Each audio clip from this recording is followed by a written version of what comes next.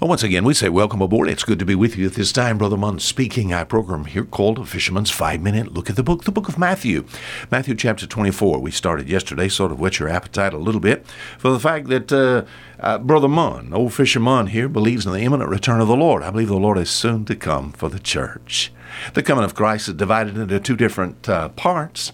First, the catching away of the bride of Christ, and then the purging of the nation of Israel. It's going to take 7 years. In the book of Matthew, chapter 24, this time is called tribulation. It's the time of Jacob's trouble. And then after this period of time, the Lord's going to come back to establish his kingdom. Oh, to have the Lord as president. As we said yesterday, the government upon his shoulders.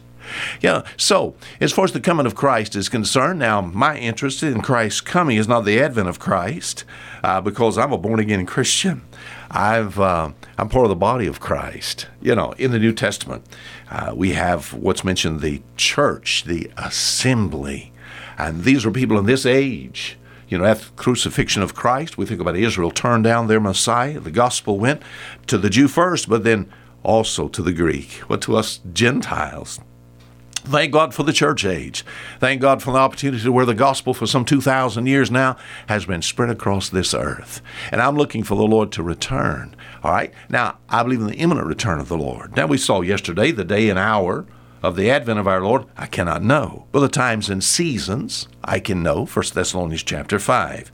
And then it says this in verse 37, and I want to start here, and we'll use this all week long. But it says, "But as the days of Noah were, so shall also the coming of the Son of Man be. For in those days they were marrying, given in marriage," it said they were drinking, till the flood came. Knew not till the flood came and took them all away.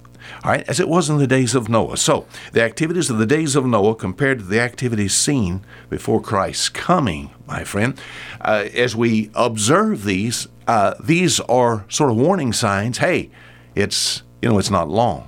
So if I see some things that have to do with the advent of our Lord, has to do with before he sets up his earthly kingdom, if these are happening, and then the coming of Christ for the bride for the church is 7 years prior to this. So when I see some things that's taking place that looks like it's going to, show the sign of the advent of our Lord coming back to this earth, how close am I really? You said, what are you talking about, Brother Munn? As it was in the days of Noah. Genesis chapter 6, verse 1, it says, "When men began to multiply upon the face of the earth." All right, let's just get this one today. You said, what are you talking about? In Noah's day, there was an explosion of multiplied people.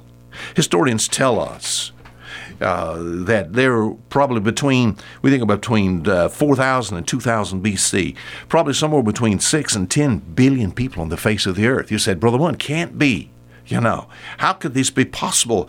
How, because men live so many years.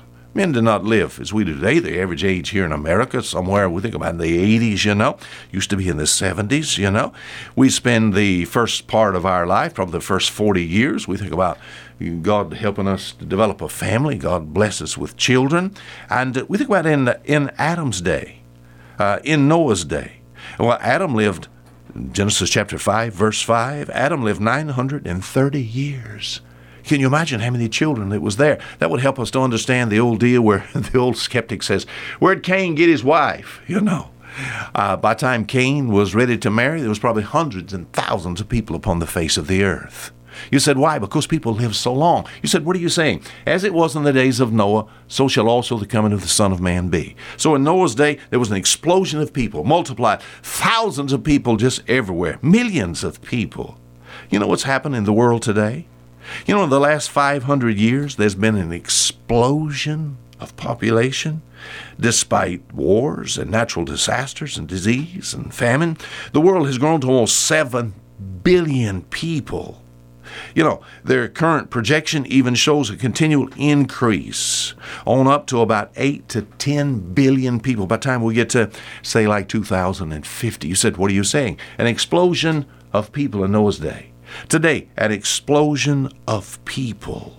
It says when people begin to multiply upon the face of the earth. Now, if I had 100 and I added 100 to that, that's just addition. That gives me 200. But what if I were to multiply 100 times 100? So in those days, they multiplied. We have a multiplied group of people. The same is today. You said, what are you saying? As it was in the days of Noah. I believe the Lord is soon to return because of multiplied people. Until tomorrow, Fisher Munn saying goodbye.